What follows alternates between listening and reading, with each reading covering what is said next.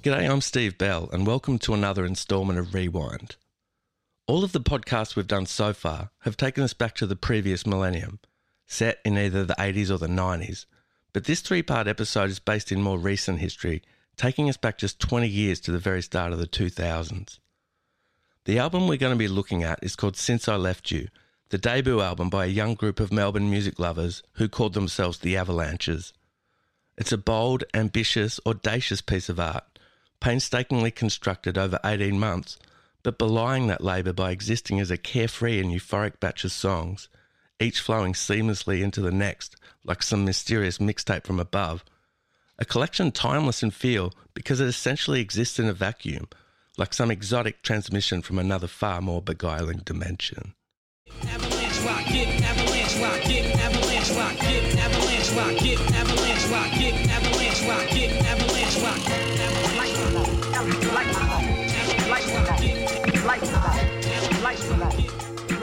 Since I Left You was released in Australia in November 2000, delayed from its original September release date for reasons we'll explore later.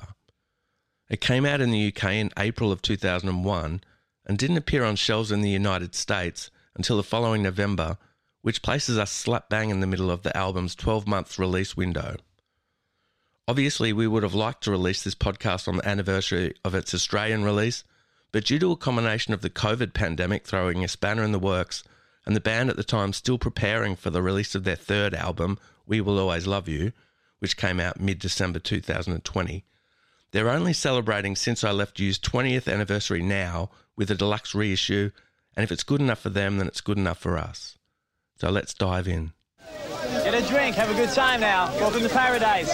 That line you just heard was a random line of dialogue from a cheesy 1986 TV comedy film called Club Med, a romantic getaway adventure starring Linda Hamilton that's pretty much disappeared into the pop culture void where it belongs.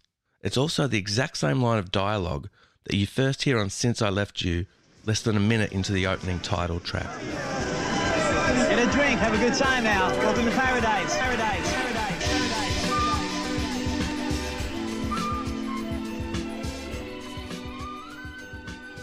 The entire song and the entire album is comprised of thousands of such samples laid into a gorgeous, complex tapestry. Nobody really knows how many samples make up the album. Conventional accepted wisdom puts the number at 3,500, but not even the band truly know how many are in there. Most of the samples were taken from vinyl, lovingly accumulated from Melbourne op shops and record stores at a time when the medium was deemed obsolete and virtually worthless, with others, like the one we just heard, taken from old movies and TV shows. Some of the samples featured music, some were dialogue, some were just random sounds, but they all end up being woven together into something fresh and new and unique, music unlike most of us had ever heard before. These days, the Avalanches consists of two members, Robbie Chater and Tony de Blasi, two high school mates from Maryborough in country Victoria. But 20 years ago, they were part of a bigger version of the Avalanches, which featured 4 studio members and blossomed to 6 performers when time came to hit the stage for their incendiary live shows. Way back in 1994, Robbie had met Darren Seltman in an inner-city Melbourne share house, and they'd started writing songs together, soon joined in the share house by Robbie's old schoolmate Tony. When the trio added drummer Manabu Ito, their first band, Alarm 115, was born, as Robbie remembers. I mean, it's all a bit hazy now, but it was myself, Tony and Darren living in just a tiny shared house, and we would just visit junk stores and find these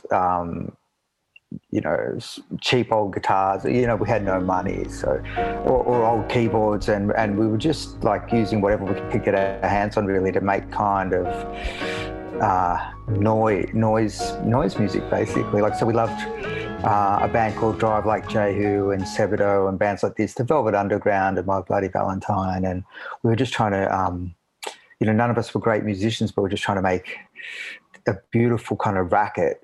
And while we're in these junk stores, we started buying old records as well. And I guess that's the beginning of the transition.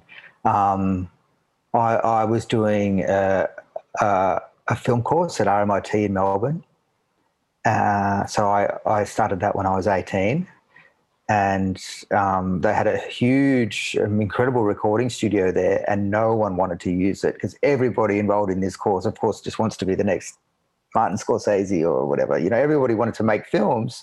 Nobody wanted to do the soundtrack. So they were just like, you can just use the studio. So I just had that to myself for like 3 years and basically just taught myself the recording studio. I mean, I'd always been fascinated with recorded sound, but so I was just like in heaven, and I had access to it 24 hours a day, and that's where we made our first demo tape. There was an old Ensoniq sampler in there that I taught myself how to use.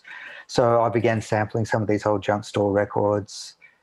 And I guess at the same time we were listening to things that were coming out of the States, like The Far Side and some The Far Side. There was a Dr. Octagon record that we loved. And then, you know, in a broader cultural sense, like, you know, there was Beck and Portishead, and these guys were sampling as well. So all of that sort of came together, and, you know, we started making that shift from this sort of noise music to this sample-based music. But in a way, it feels like the same project to me because, you know, they were busted old guitars that we were using, and then they were just cheap busted old records and a busted old sampler we were using. It was still not much equipment, and really just us making the best of what we had. That band was only together a short time, recording one 4-track demo before drifting apart. But as Tony recalls, the seeds for the Avalanches had already been planted. I mean, you know, we started off when Robbie and I and Darren all shared a house together in Carlton. And, you know, Robbie and I were sharing a room, and Darren and Joe, who was a friend of ours, you know, that Darren hooked up with, or with boyfriend and girlfriend. And so we all just decided to kind of start a band. So we'd be just thrashing about on guitars and bass and screaming and doing all that kind of stuff. And I guess that's kind of how it all started. And then I moved out and lost touch with those guys for maybe a year or two.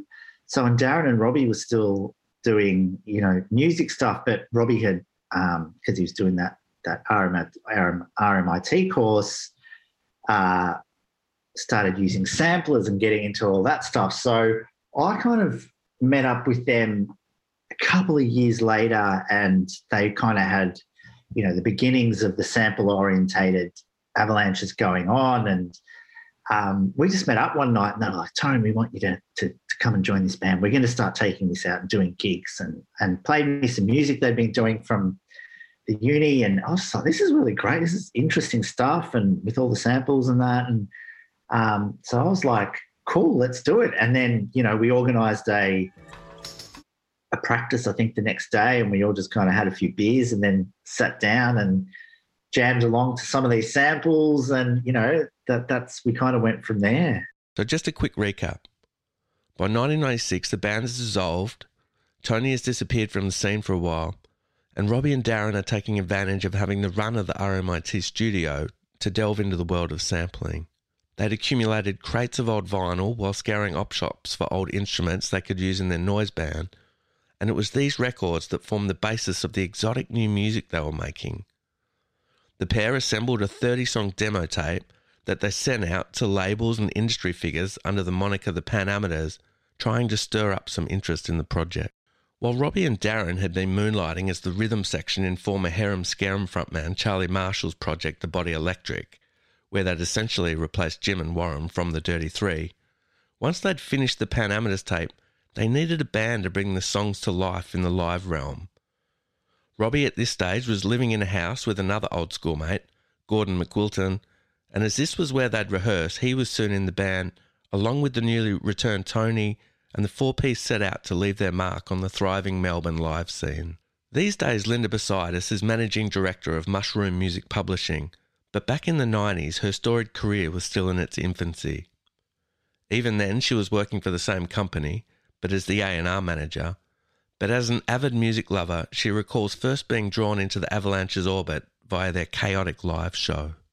Yeah, it was really different. I mean, you have to kind of capture the time. It was the 90s. I don't remember much of the 90s, but that's exactly how it should be if you lived it, right? Yeah, so my memories are rusty, but to set the scene, it was, it was a very heady, rebellious, experimental time. There was anger and destruction and pushing boundaries and no structure. At the same time, it was thought-provoking and artistic and innovative and interesting.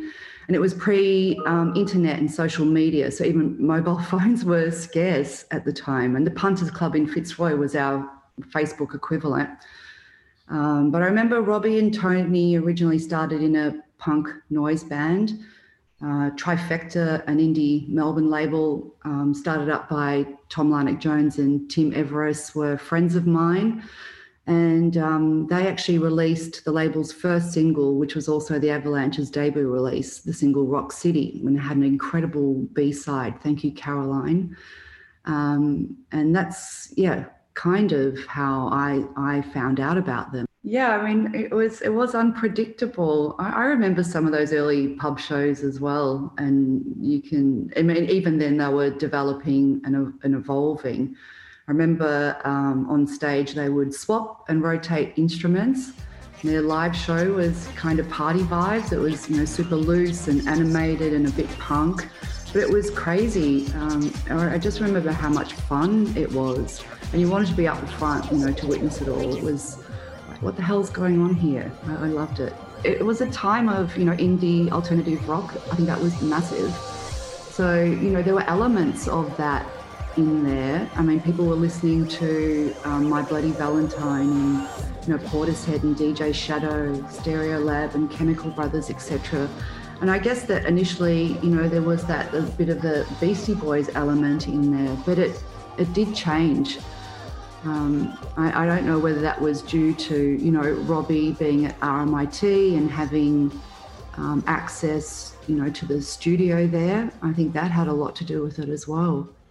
Now, Linda mentioned the Avalanches putting out their first single, Rock City, on Melbourne independent label Trifecta, but it was also Trifecta's first release as well. The label, which would run for a decade and put out dozens of albums by some of the best indie rock bands in Australia, as well as high-profile overseas bands, started literally to put out the first Avalanches single release. Tom Larnock-Jones, these days label manager at excellent Melbourne indie Milk Records, vividly recalls when the Avalanches first prompted him to start his own label. So I guess I became friends with a guy called Tim Everest, who eventually started Trifecta Records with me, and he was from Ballarat, and we met through work, and his social circle was basically people from Ballarat, Maryborough and Clunes, which are all in regional Victoria. And Robbie and Gordy in particular were the two members of the original Avalanches lineup that I guess I got to know first through that social sort of group that I joined. And Robbie was always in his room tinkering away at music, and I'd heard that they'd had a band previously, I think it was Alarm 115, and they talked a lot about a guy called Manaboo who had played with them. And I guess the first time I ever heard actual music they'd done was when they put out that Pan Amateurs tape, and that had the songs that Manaboo had sung on. And I think it was Robbie was studying at RMIT, and I think he'd done a lot of that in the studio there. So all of a sudden, after hearing about Robbie making music for a year or so, or Robbie and the rest of the guys making music, I guess I first actually heard something with that tape, and then pretty quickly after, there was a show, if I remember correctly, which was the first show, which was at Nicholson's. It might have had lots of different names throughout the years, but it was at one stage called Nicholson's. It was on Nicholson Street in North Fitzroy. I think it was renowned that maybe the Dead Kennedys had played there at some stage. And yeah, the first show they played, I think they might have still been called the Pan Amateurs then, or were still playing around with different names. And And because we were all part of this big social group, a whole group of us went down. But I think I remember noticing a few other people there as well who'd kind of somehow cottoned on. Definitely Guy from Chapter Music was there. And I know that him and Ben were both big fans of the Body Electric, which both Darren and Robbie had played in previously. And yeah, I can't really remember much about the first show, but I remember it was kind of energetic, kind of mayhem. I think a lot of the first, especially 6 months of shows, there were kind of technical difficulties all the time. But, I think the enthusiasm that they kind of exuded kind of didn't, made up for any 5 minutes of waiting for a sample to load or something like that. And then at that show, after that show ended, Tim, who I'd met everyone through, we decided then and there that we wanted to start a record label, and we wanted the Avalanches to be the first act we put out. And we asked them that night, and they agreed to do it. And then it happened pretty quickly after that. Yeah. Fantastic. So that's actually the start of Trifecta spawn from the Avalanches. Definitely, yeah. From, I think for a long time, I'd wanted to start a record label, but I'd worked for a distributor, Shock, and you weren't allowed to have your own label. And I'd sort of just left Shock, and Tim was working at All Go Go. And so it sort of just, it was the first time I was able to do it. And, Avalanches were the first band we both liked. We had a third person in theory, which was Paul from Girling, Presser. But he kind of, before the first Avalanches record, before the Avalanches 7-inch came out, he was kind of out of the picture because he was still at Shock and wasn't allowed to have a record label.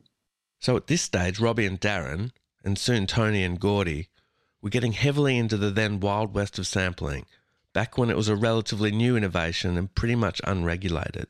This coincided with a time when the advent of the compact disc had begun to make vinyl virtually redundant, a decline augmented by the arrival of the internet, meaning that people could now access music digitally as well. It was the golden age for vintage vinyl, with pre-loved wax both abundant and cheap, as Robbie recalls. It was. So the Melbourne junk stores were just full of it. Like we were basically just op shopping, and we would have a map of Melbourne, the train lines, and follow a different train line every week and just hop off at every station and raid the junk stores.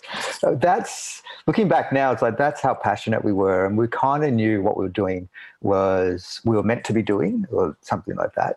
So even though in the beginning, the music like on that first demo tape didn't really match what was in my head, I knew we were kind of heading somewhere, and we devoted our lives to it. It wasn't I know when we were doing those early shows at that time, people just thought it was just like a bunch of crazy kids, but actually, like, in our hearts, we were, really in love with what we were doing and this search for vinyl. And I think geographically it was, we were so far removed from the rest of the world, and there wasn't like all these beautiful rare funk and soul records like, I find when I go to the States now.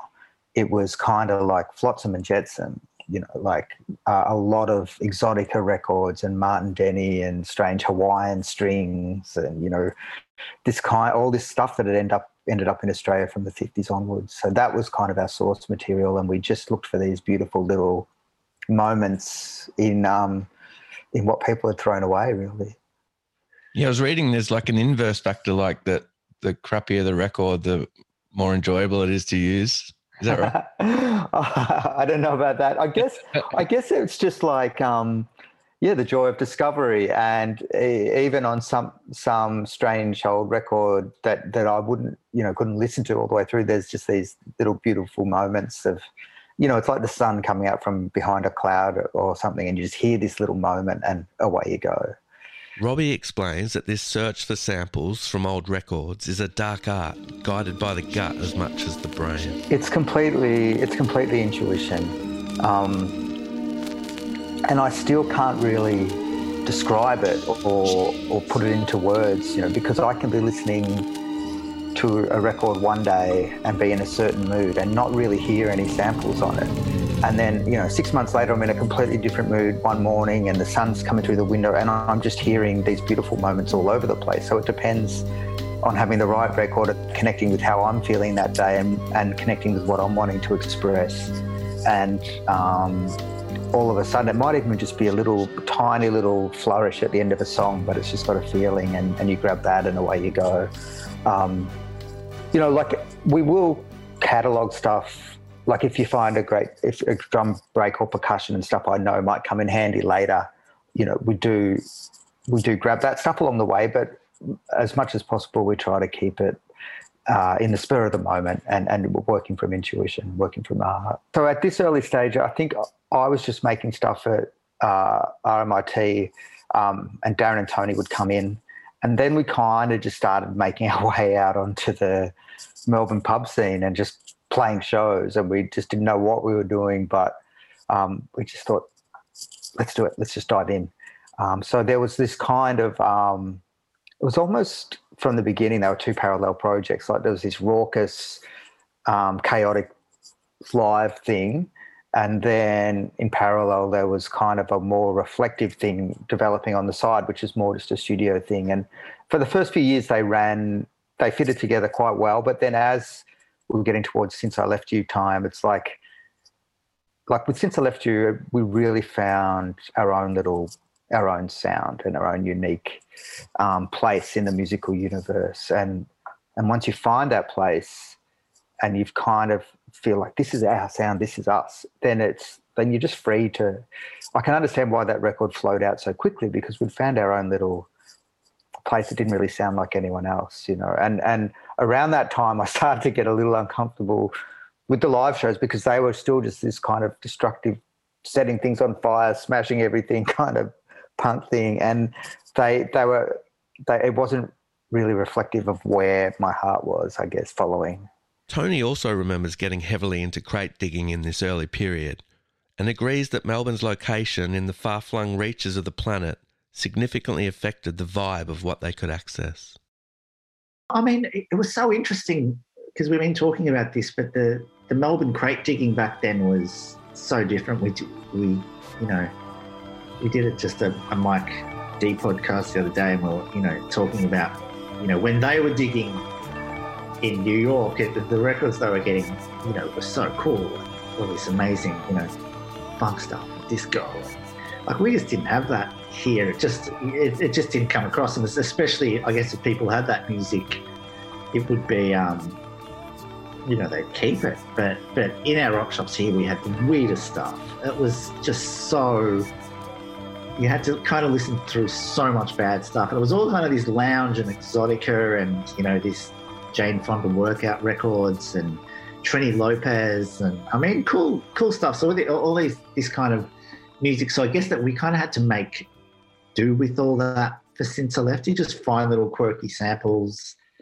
And that in itself, I feel like if we were, in New York to make that record, it would have sounded completely different. So it's very much in that way, the Melbourne Australian influence came through on that record, just in what we could find in op shops. We didn't have money to go to proper record stores and spend $30 on a record. It was like, shit, we can get $5 for $1 here. Let's go through and, let's do that. That's the only way we could do it. We're all on the dole, it didn't come from money. At least it was in that era where, rightly or wrongly, vinyl had sort of been devalued to a degree and it was relatively cheap compared to now. Yeah, I mean, massively. And you definitely would find some little nuggets of gold in there. Like you could find a cool Stones record or, Exile on Main Street or something like that, and you could get it for $1. And I feel like it was just at the end of where op shops weren't then rated by secondhand record stores or eBay and all that kind of stuff that would be able to pick up something for 50 cents and then sell it on for $20. And then, op shops were quite slim pickings to start off with anyway, but after that kind of happened, you would not find anything good. It was like people were just going around and doing the same things we were doing, but then on selling it in their own secondhand record stores for, quadruple, 10 times the price that they got it in the op shops. Did you enjoy that, the discovery aspect of it, like looking for little random things like that? It was really fun. It was good. I mean, it was fun, but I always just remember, you'd come away from, doing your little lot shop thing, and you just had this nose that was just full of dust, and there's like a smell because they're all so old, and you just go picking through them, and then all of a sudden you're sneezing for about 4 hours afterwards. But it was like back then, even just the way, in the late 90s or just the S900 days when we did the El Producto days, were you couldn't fit that much music onto a floppy then. So you could, have a beat and then, a couple of samples after that. So sometimes you just do this real slow thing that you were just a bit more creative in how you would use the samples, because, it wasn't just, I mean, you could do all that, but then you just try and find ways to fit into this tiny little scope of memory that you had.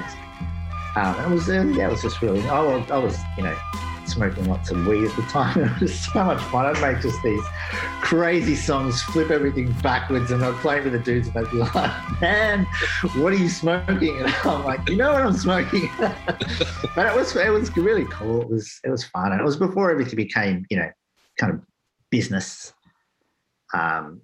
with record companies and management and all that stuff. It was just very light, free, people having a ball. Yeah.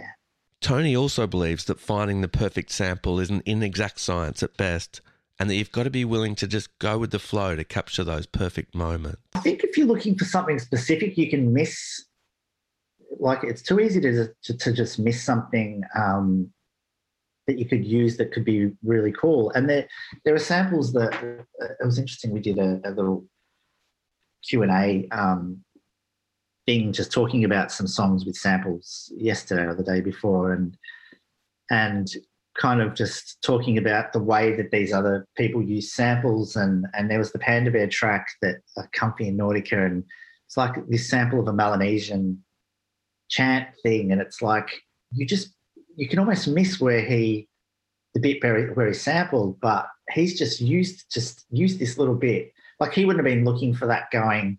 It's not an obvious thing that stands out. So if you're kind of thinking, I want a funk loop or, something like that, I think you'll miss just a little thing like that. So, oh, wow. And he's just looped that and has made a whole song around it. So it's good just being open to kind of, depending on what mood you're in, what you're listening to, going, okay, or what's this one going to sound like if I reverse it or speed it up or slow it down and things like that. So it's just being a little bit creative with what you get as well. Tom Larnach-Jones also remembers this golden age of vinyl hunting and some of its more random relics. I've got memories of that too. And there were certain records, if they ever saw a copy of, they would just buy it. And I think one of them was like Rumours by Fleetwood Mac, and Darren had like 30 copies or something of it. And there was this other record that they had a lot of copies of, which I had one at one stage, which was a record about Halley's Comet, which was made in Melbourne, of all places, and it was such a strange record, but I remember them having multiple copies, and maybe I was given one by one of them. But yeah, Melbourne is the perfect place. I feel like, Melbourne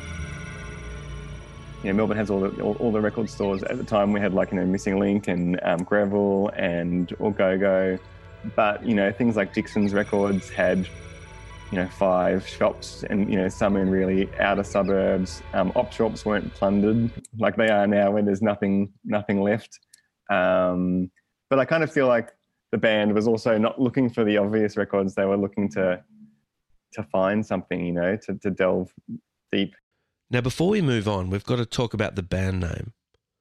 When the guys started bringing the Pan Amateurs songs into the live realm, they couldn't decide on a band name, so would change it every gig.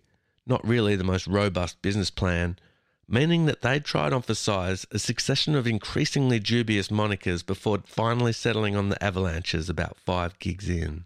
I think that's just because we were embarrassed, honestly. And we were like, because I remember we were, I lived in a different share house at that time. We were rehearsed in the kitchen, and we rehearsed so hard for months and months and months and months and months. But we never had done a show. And we all had to looked at each other one day and said, kind of, we've got to play. Like, we've got to just book some shitty little pub and play a show because, you know, we're obviously believing what we're doing if we're all turning up every week and putting so much time and energy into this. But there was still a side of us, so I think we were kind of embarrassed, and like it was just so different to anything else that was going on in the live music scene at that time. So we just chose a name and we said, well, we'll just pick a different name every show, and if one day if we get a record deal, we'll like the name we have at that show we'll keep, and that's actually what happened. Judging by the other names, it's pretty lucky that this is the one that's...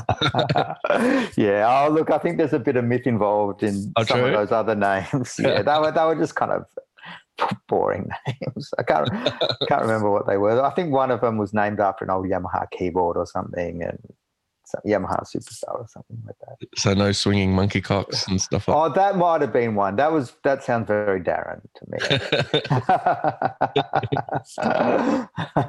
Okay, so by now we're at mid-1997. They've settled on the name The Avalanches, and their debut 7-inch is about to come out on fledgling Melbourne indie Trifecta. But around this time, they finally got a bite from one of the Pan Amateurs demos they'd sent out when Sydney promoter Steve Pav, then best known for bringing Nirvana out just as Nevermind exploded in 92, as well as co-owning Fallaheen Records and his ill-fated but excellent Somersault Festival in the summer of 95-96, got back to them very excited about what he'd heard and super keen to work with them. Before the Rock City 7-inch was even out, the Avalanches signed to Pav's brand new label Wondergram for a single EP deal, setting the wheels in motion for the El Producto EP, which would land in the final weeks of 97 and featuring a newly recorded version of Rock City.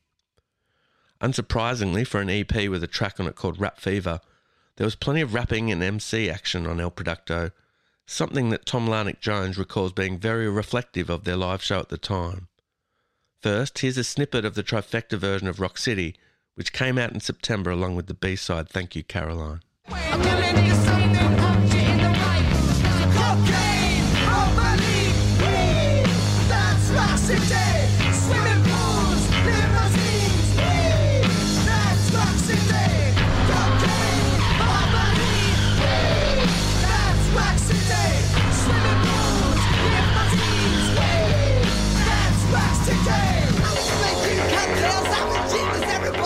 So I think Rock City was the first sort of song that had that really kind of heavy, or, you know, really lots of rapping in it, I guess, which El Producto was kind of full of rapping as well. Whereas maybe the tape, the Pan Amateurs tape, you know, had a lot more kind of different sounds going on and not necessarily vocals all the time. And I feel like, I wouldn't be too sure, but I feel like maybe Rock City came together pretty quickly, as opposed to, like say Thank You Caroline and the other tracks which were on the cassette, which I think had been laboured over for a long time. But that's just my recollection of it. I'm not exactly sure if that was the case. There was 2 pressings of 500, which are worth a fortune these days, of the 7. Did you get good traction with it? Did it go well? It did. So initially, I guess we put it out. We didn't really know much about what we're doing. I think we got a handwritten agreement with the band at the time. And Corduroy had just started pressing records in Melbourne at the time. And Guy from Chapter Music, who was at that first gig, he was working at Corduroy. So he was able to help facilitate the pressing. And it happened pretty quickly. And initially it was... just selling it through shows and selling it through record shops like All Go Go and Polyester in Melbourne. We basically had 2 or 3 shops in each city. They all, every store reordered, so they all sold out. And at gigs we were selling heaps as well. So we did a second pressing, and that was the red pressing. And that one, after a while, we still had a few left. And at that stage, I spoke to Sally at Shock Export, which is an music exporter here in Melbourne, and offered it to her to get some overseas. And she sold it to the UK, and it made its way into Rough Trade. And that's where Leo from XL and Rex first discovered the band, was from picking up one of those 7-inches there. And I kind of, I went to Shock to export them because it kind of had dried up a little bit. We still had a couple of hundred left, so they went out the door, and then it was all gone from there. Definitely think that time was a really good time. It was, it felt like every weekend the Avalanches were playing. And it would seem like every time you went, there'd be the same group of 30 or 40 people who were all the kind of friendship circle of the band going. So it was a really great time. I guess there were some kind of interesting things happening around then too. Like Revolver opened around about that time.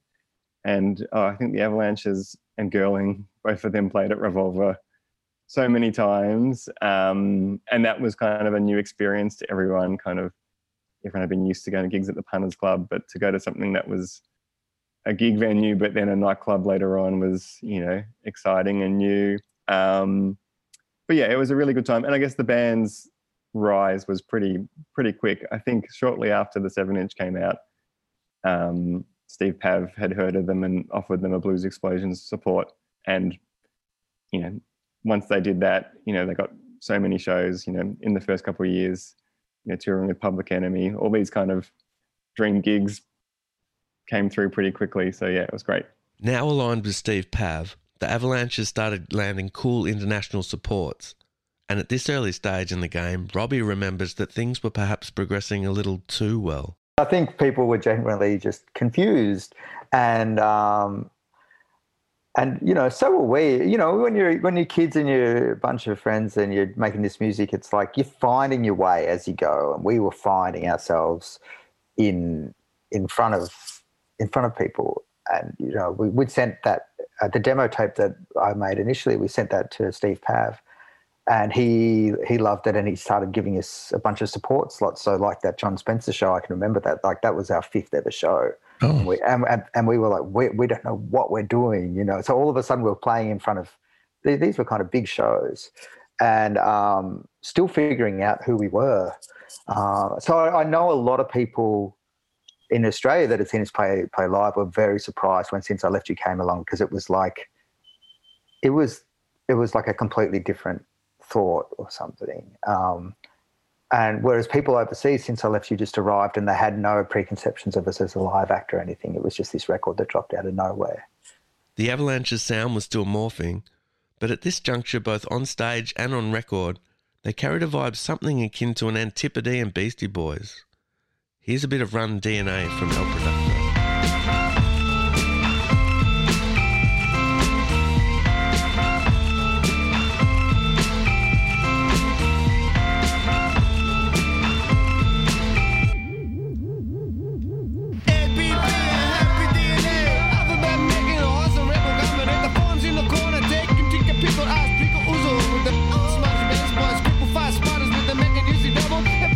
Travels about the battle purple mice.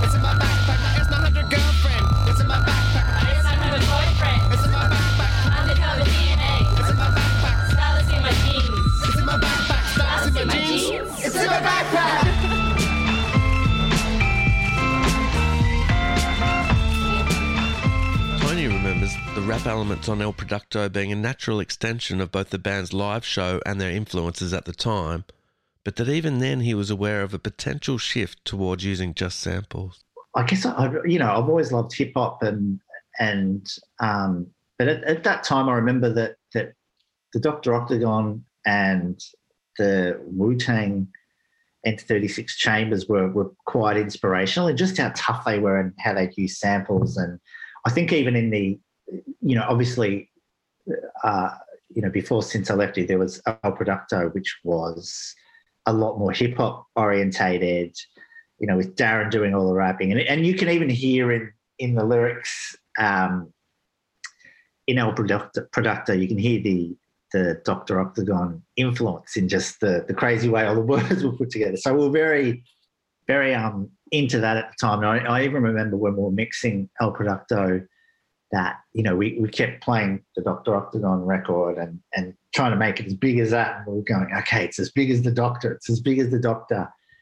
So yeah, that was quite inspirational around then. And then obviously from there, you know, went on to doing Since I Left You. And we still had some of those. We were using, you know, the sample for Since I Left You had been like the da-da-da-da-da had been like this crazy hip-hop song that we were doing live. It wasn't on, I don't think it was on El Producto, but we'd been doing it as this hip-hop song and, you know, with this stupid little melody over the top of it. So that got transferred, you know, eventually into the main groove of Since I Left You. I think with El Producto, like we just thought, okay, it's kind of cool, but it's not as, I think we just thought we could do better.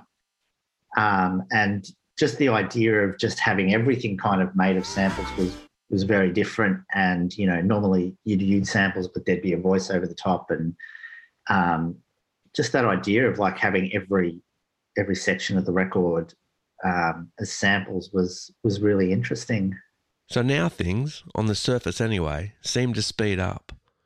During 98, Pav ditches the Wondergram imprint and starts a new label, Modular Records, signing the Avalanches for their debut album as the marquee act, although by the time Since I Left You comes out, he'd already had massive wins with both Ben Lee and The Living End. Supports are coming thick and fast. The Avalanches tour Australia with Public Enemy and would soon enough support the Beastie Boys themselves down the East Coast. In May 1999, a UK label, Rex Records, releases the Undersea Community EP, featuring 4 of the songs from the 96 Pan Amateurs demo. Here's a taste of the title track, Undersea Community. Titan Challenge.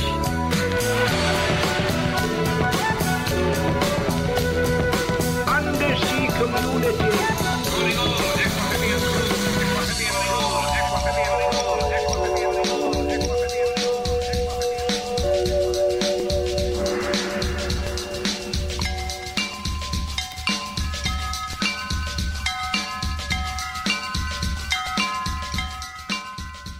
But behind the scenes, Robbie and Darren were going deep down the rabbit hole of Plunderphonics, cutting themselves off from the world and existing almost solely in the thrilling new universe that they were creating.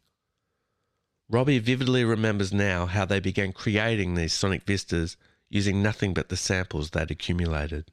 I remember, like, because I first started messing around with recorded sound, I was probably 14 or 15 with a 4-track recorder and making tape loops. And so to me, it feels like a journey that began there and culminated. It was a journey of discovery and culminated, you know, like when I was, I guess, 21 or something, and we'd made our first EP, and then we were like diving into making Since I Left You.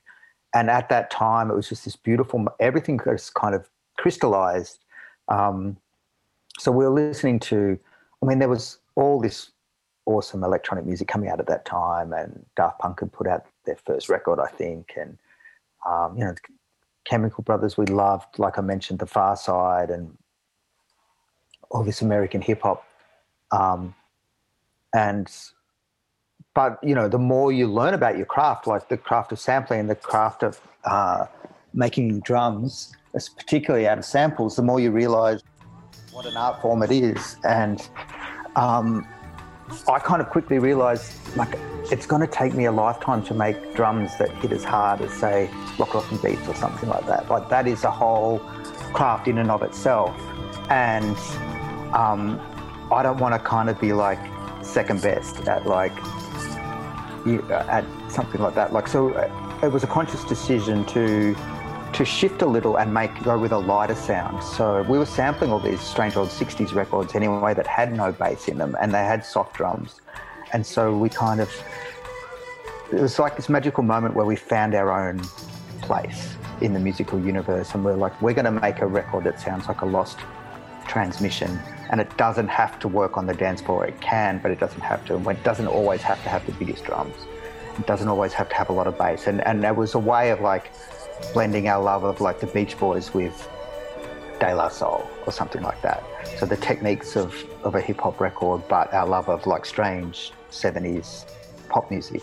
And then I guess the third element would have been our love of bands like My Bloody Valentine, that kind of wooziness. So when you put all those things together, we kind of out-popped our own, unique sound. And it was also a conscious decision to remove ourselves from the record. So we didn't play any instruments. We didn't sing or add any vocals like we had previously. And it was just, it just felt like a beautiful transmission floating in from elsewhere. And when we hit upon that sort of sound, it just came pouring out in like 18 months, which is really quick to make kind of a record like that. And there were no extra leftover songs. There's like 18 songs on the record. We made 18 songs, bang, bang, bang, bang, bang, and that was it. So it's just like a wonderful thing to experience, actually, when everything sort of comes together and you're in this beautiful state of flow, and a record like that just comes pouring out. Robbie remembers the process of putting Since I Left You together as being both exhaustive and exhausting. Like it was like, I guess people, like, because we're always just like this crazy party band or whatever. And, but making Since I Left You was like lots of long, lonely nights, just at the computer, searching for the right elements to finish a song, and because we wanted to write pop songs, we didn't want to have a song just based around one loop or sample. We wanted songs with an intro and a verse and a chorus and a bridge. And so that required a lot of searching to find the right elements. So, we had a library of stuff built up over the previous few years of good samples that's kind of stood out to us. And then people were sort of digging around, coming up with stuff. And then I guess I was the hub that everything flowed through, and I was sort of putting it together. So I was finding my own samples, but also the guys could drop over samples. And so in that way, we had enough source material to kind of pull it together. Tom Larnick-Jones also remembers Robbie and Darren becoming social pariahs during this manic creative phase. By this stage, both having near identical home studio setups at their respective places and pushing the same punishing schedules. It's hard to describe. I mean, what I'm trying to get my head around is they were so different early on compared to, we get to Since I Left You eventually, but there's a massive chasm, isn't there, in the sound between those early days? And yeah, I remember being quite surprised that there was none of the rapping, and which was such a huge part of the live show. But I just remember like Robbie and Darren, and they both kind of had their own studios at that time, just being like locked away. And that seemed to be, they'd pop their head in at the social gatherings that we were all part of, but then they would be back down to working on the record. And yeah, it was such a joy when it came out. It was completely not what I thought it was going to be, but completely amazing. So it's great. But for Robbie, all of the hard work was beginning to pay handsome dividends. This multitude of samples was beginning to coalesce into something tangible, and he was even discovering the skill of piecing them together in a way that seemed to loosely convey a narrative. At one point, the album was announced as being titled Pablo's Cruise and was to be structured as a quasi-concept album, but even when that conceit was abandoned, tinges of the story remained. I think that was the exciting bit for me. I just remember,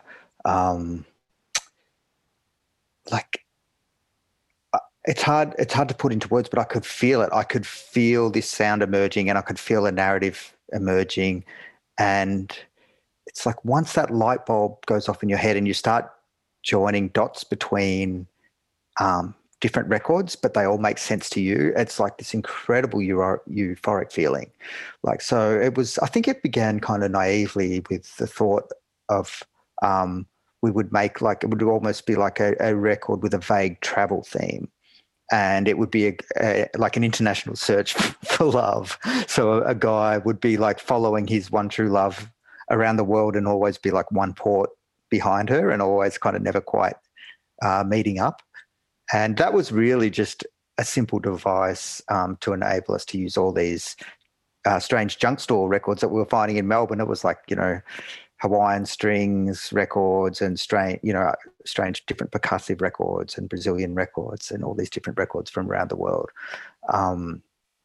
so that's kind of naively how it began. And then as it developed from there, I think it hit on a slightly deeper tone, and it was like we began to explore themes of like just loss in general. And I remember when we made the opening track, Since I Left You, it just kind of felt like that summed up the feeling of the record in one song. It was like happy and sad at the same time, and then we could kind of put other bits into place all around that. It's a hard thing to describe, but I think that's the magic of making music with samples. It's like you're finding different elements that make sense to you, and because of your life experience, and then you're showing people, hey, these records are all connected in a way. Like I remember sampling when we sampled Madonna's Holiday. That fit to me because it was the record. It's called Holiday, and we're making this record about travel, and it's like an escaping. And so it wasn't just sort of random stuff. It was all there for a reason. And I also remember finding the Osmond sample where Donny Osmond is singing Ever Since the Day I Met You, I Tried But I Just Can't Get You. And that sample closes the record, and it's saying the same thing as the opening sample on the record, which is sung by a completely different person in a completely different decade. Like joining all those dots was just like, was a real thrill. Other acts mining the same sample field as the Avalanches, such as US artist DJ Shadow, whose 1996 opus, Introducing, is in the Guinness Book of Records as the world's first completely sampled album, have espoused the belief that their samples help keep the souls of long-lost people alive, a school of thought that Robbie readily ascribes to. It's a beautiful thought. It's a really beautiful thought, and we've explored that more on our latest record. And it's a really humbling thought as well that I'm just here listening to these records, and I'm part of a much larger continuum of music. So, because every record, I mean, I wonder, say it was made in the 1950s and someone sounds so heartbroken when they're singing, and you wonder what was going on in their life at the time. Then there's all the musicians that played on that record and the producers and the engineers in the studio, and then that just becomes one small element of our song with another record from another decade. And then I'm just like another small element of someone who's putting these things together, and then they get played out on the radio, and they float into someone else's life that day, and the listener is part of the whole big continuum as well. So it's like, it's a beautiful thought. And I also think about the people that owned the records before me, and that they've added crackles to the record, because they've listened to the record over and over, and maybe they were going through a breakup, and so they've spilt wine on the record and played the same 7-inch over and over again because they miss their lovers so much. And now those crackles add a certain character to an Avalanches song. So the previous listeners are part of it as well. When do you know when it's finished? Like, is there a time, do you know when a song's finished, or could you theoretically go down that rabbit hole forever? This is a great topic, and something that we've learnt the hard way in the years since, is that the technical limitations of what we had back then were a really good thing. So the samplers could only hold so much audio, and they only had so much memory. And we progressed from floppy disks to zip drives. And a zip drive, basically, I would just fill one, and that's as much sound as I could load at one time. And that would be a song, and that's when a song was finished.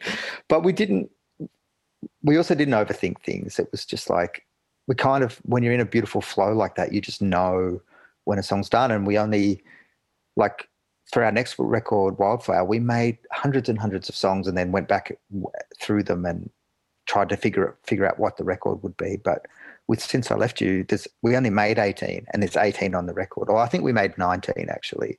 But it's like, it wasn't this endless,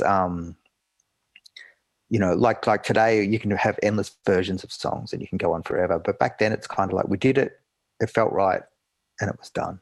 So there you have it. Since I Left You is coming together nicely in Melbourne bedrooms, ready to be unleashed on an unsuspecting world, one not expecting this glorious piece of joyous music at all, let alone from this raucous and ramshackle noise group. But before we sign off on episode 1, we have one more character to introduce, one who will play an integral part in the Since I Left You saga. It's another Tony, but this time a young studio engineer from the dance world named Tony Espy, who's been tapped to mix Since I Left You alongside Robbie and Darren in their production guise of Bobby Dazzler. Well, I remember going to see them play live. I think it was somewhere in Carlton at about 4 a.m, and it was it was absolute chaos. It was like I'd heard that it was kind of a bit Beasties and a bit punk and everything, but it was probably more punk than Beasties, I'd say at that point. And it was totally wild, and everyone just was swapping instruments, and there just seemed to be no real form. You know, it was just frenetic energy that had to be expressed somehow. And I think they were just getting into synths and not even sure if they had a sampler at that point. So that's where I first saw them. And then not long after that, their manager at the time, Bernadette Ryan, she contacted me and said that the Avalanche was about to make their first proper record after El Producto, and would I be interested? And I said, sure, you know, like I loved what I saw, it was crazy, and I expected it to be like that. And then when I got it, I'm pretty sure it was a cassette that she sent me of the first demo of the album was on a cassette. And I remember getting it and putting it in the car and starting to drive. And when Since I Left You, the song started and came on, I just had to find somewhere to pull over. I was just like, this music has never been heard before. This is something so fresh. And even though the Beasties had done it with Paul's Boutique, et cetera, this was beyond, because it was pretty much 100% samples, whereas the Beasties stuff and all that was like lots of drum machines and played things and all that sort of stuff with samples on top, whereas this was just all samples. And it was just because at that point I'd been working on sort of dance music for a long time, and it was the dance music was kind of so structured and formulaic compared to what they were doing, which was completely unpredictable. So that's how I first heard it. And then I just kept listening to it over and over, because the cassette at that point was reasonably in a similar order as to how the album came out, kind of thing. Even though the songs changed during that time, it was pretty much in that same sort of mixtape type format. So I got the vibe of what they were trying to do early on, because I could just hear it through the way that the songs all linked together. And then you'd hear little bits of an earlier song in a later song, that kind of thing, which I hadn't really heard that before. So that's how they approached me. And they also knew that I had spent most of the 90s working on dance records, after working on like other stuff in the 80s. And then the 90s was pretty much all kind of club-oriented stuff. So they knew that I'd done like hundreds of dance records during that time, and they wanted someone to come to the project with that kind of background as opposed to rock. So, because at that point in Australia, you know, it was still kind of pretty much rock was king. So they kind of wanted someone to sort of help them realise it that was coming from that side, as opposed to the rock and roll band, traditional band setup sort of thing. So I said yes. And then the wonderful but terrible journey started. A wonderful but terrible journey indeed. We'll stop episode 1 there, but please come back for the next 2 installments, because this idyllic story so far still has some pretty fascinating twists and turns to navigate. In September 1999, the world got its first taste of Since I Left You when the single Electricity was released, on 12-inch single in Australia and 7-inch in the UK, the album version of which goes a little bit like this.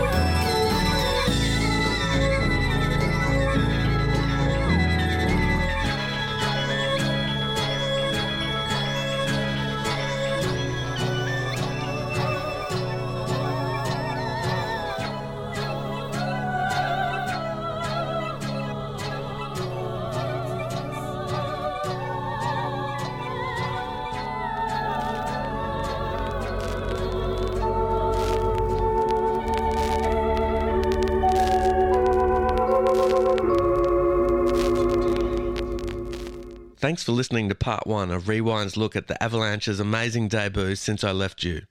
There's 2 more parts dropping soon, so please join us again because it's a great story. And if you feel so inclined, please rate and review us on your favourite platform or app, as it really helps spread the word. Catch you soon.